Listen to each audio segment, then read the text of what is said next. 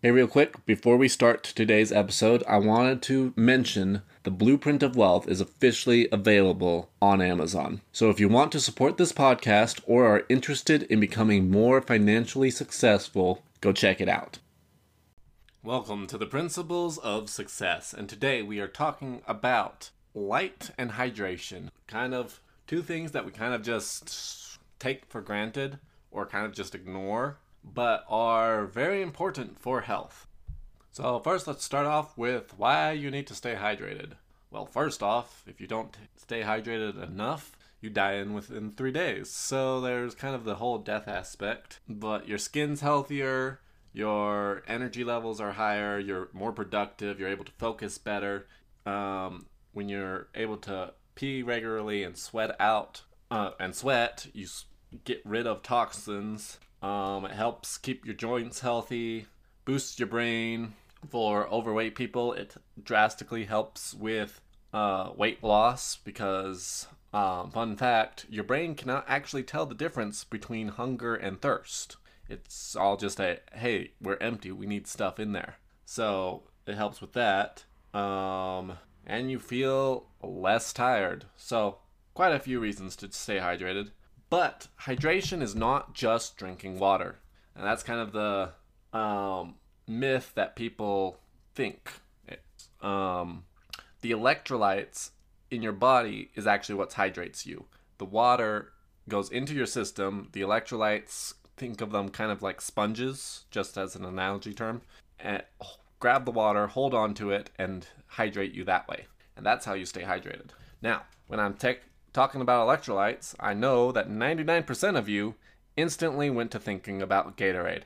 I am not promoting Gatorade. In fact, I don't think you should be drinking Gatorade for the vast majority of circumstances. However, I will admit I have a cup of Gatorade on my desk right now that I'm drinking, but Gatorade, for the most part, is just glorified pop with some salt added to it. That's all Gatorade is. It's tasty, so if you want something tasty, go ahead.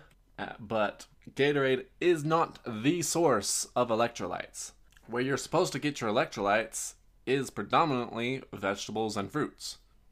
And then also, fun fact, just drinking water is actually not how most people have stayed hydrated throughout most of history.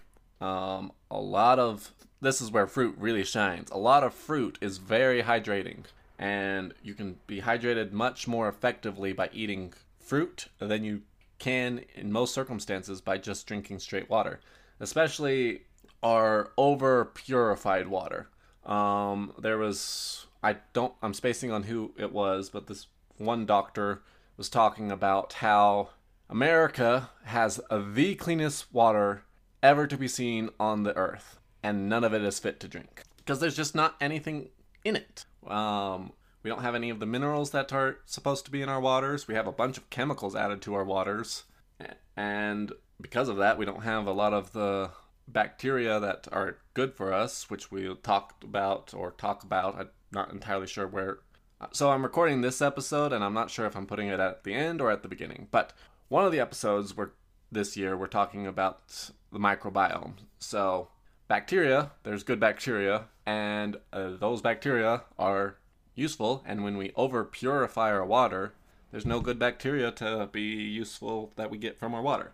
Now, I'm not saying don't drink water. Drink plenty of water. Just drink when you're thirsty. That's the typical best way of staying hydrated. The 8 glasses a day thing has been proven to be not very scientific. So just drink when you're thirsty. If your urine's if your urine is dark, then you need to drink more water.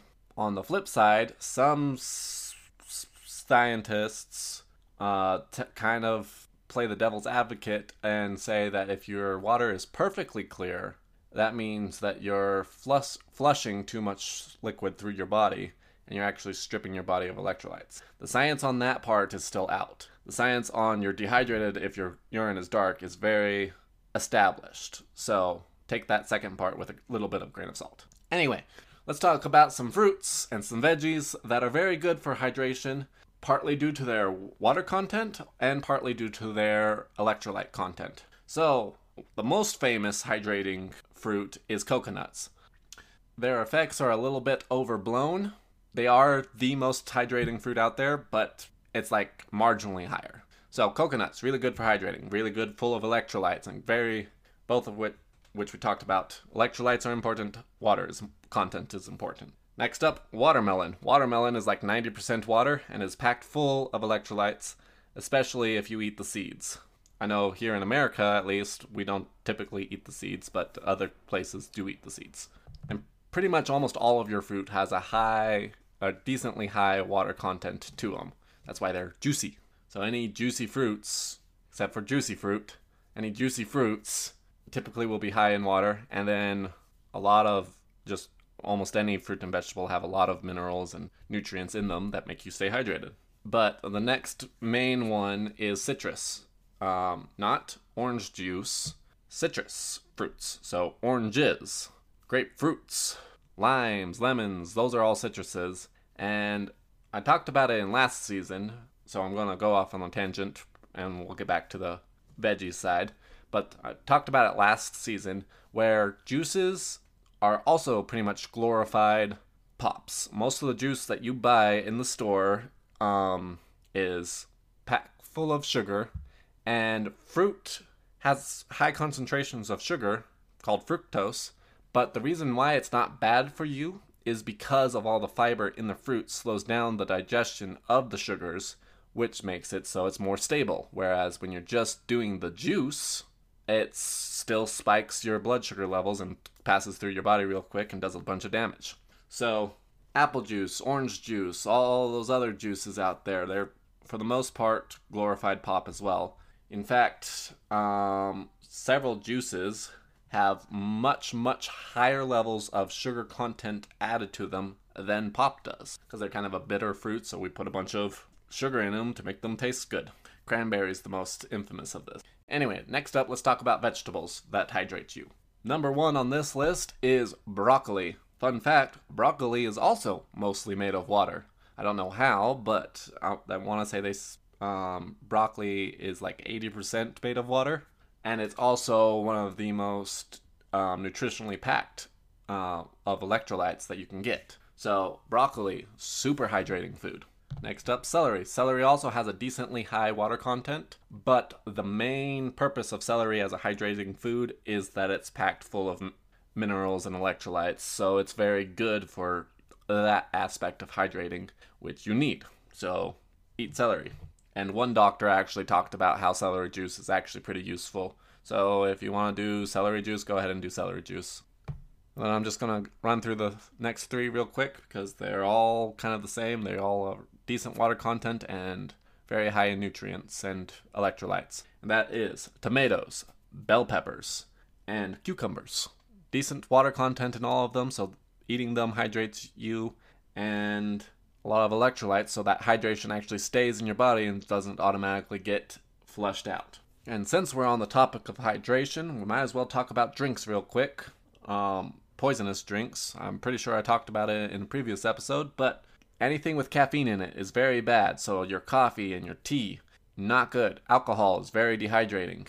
And so just from a hydration standpoint, you should avoid those 3 things, along with energy drinks and plethora of other very dehydrating drinks. Truthfully, the only drink that you should drink is water and maybe milk. There's a lot of heated debate on milk right now, so I kind of just have avoided the subject. If you're trying to gain weight, like gain muscle, milk is a good option. But its overall health effects are debated right now. Personally, I think milk is very good and very nutritious, but not the milk you buy in the grocery store. And I'll just leave it at that, because that's just opinion stuff, because none of it's it's a mess right now. Next, let's talk about the sun. So, sunlight is very important. Light is very affecting on our health. And what I thought would be the best way of describing the importance of sunlight is pretty much all matter that we have is made from captured sunbeams through photosynthesis. Plants take the sunbeam rays and turn it into matter. Human beings don't have the same sort of photosynthesis capabilities that plants do, but we still require sunlight for health. And we synthesize certain materials and get benefits from sunlight that we can't replicate. Number one benefit that everybody can think of sunlight is vitamin D.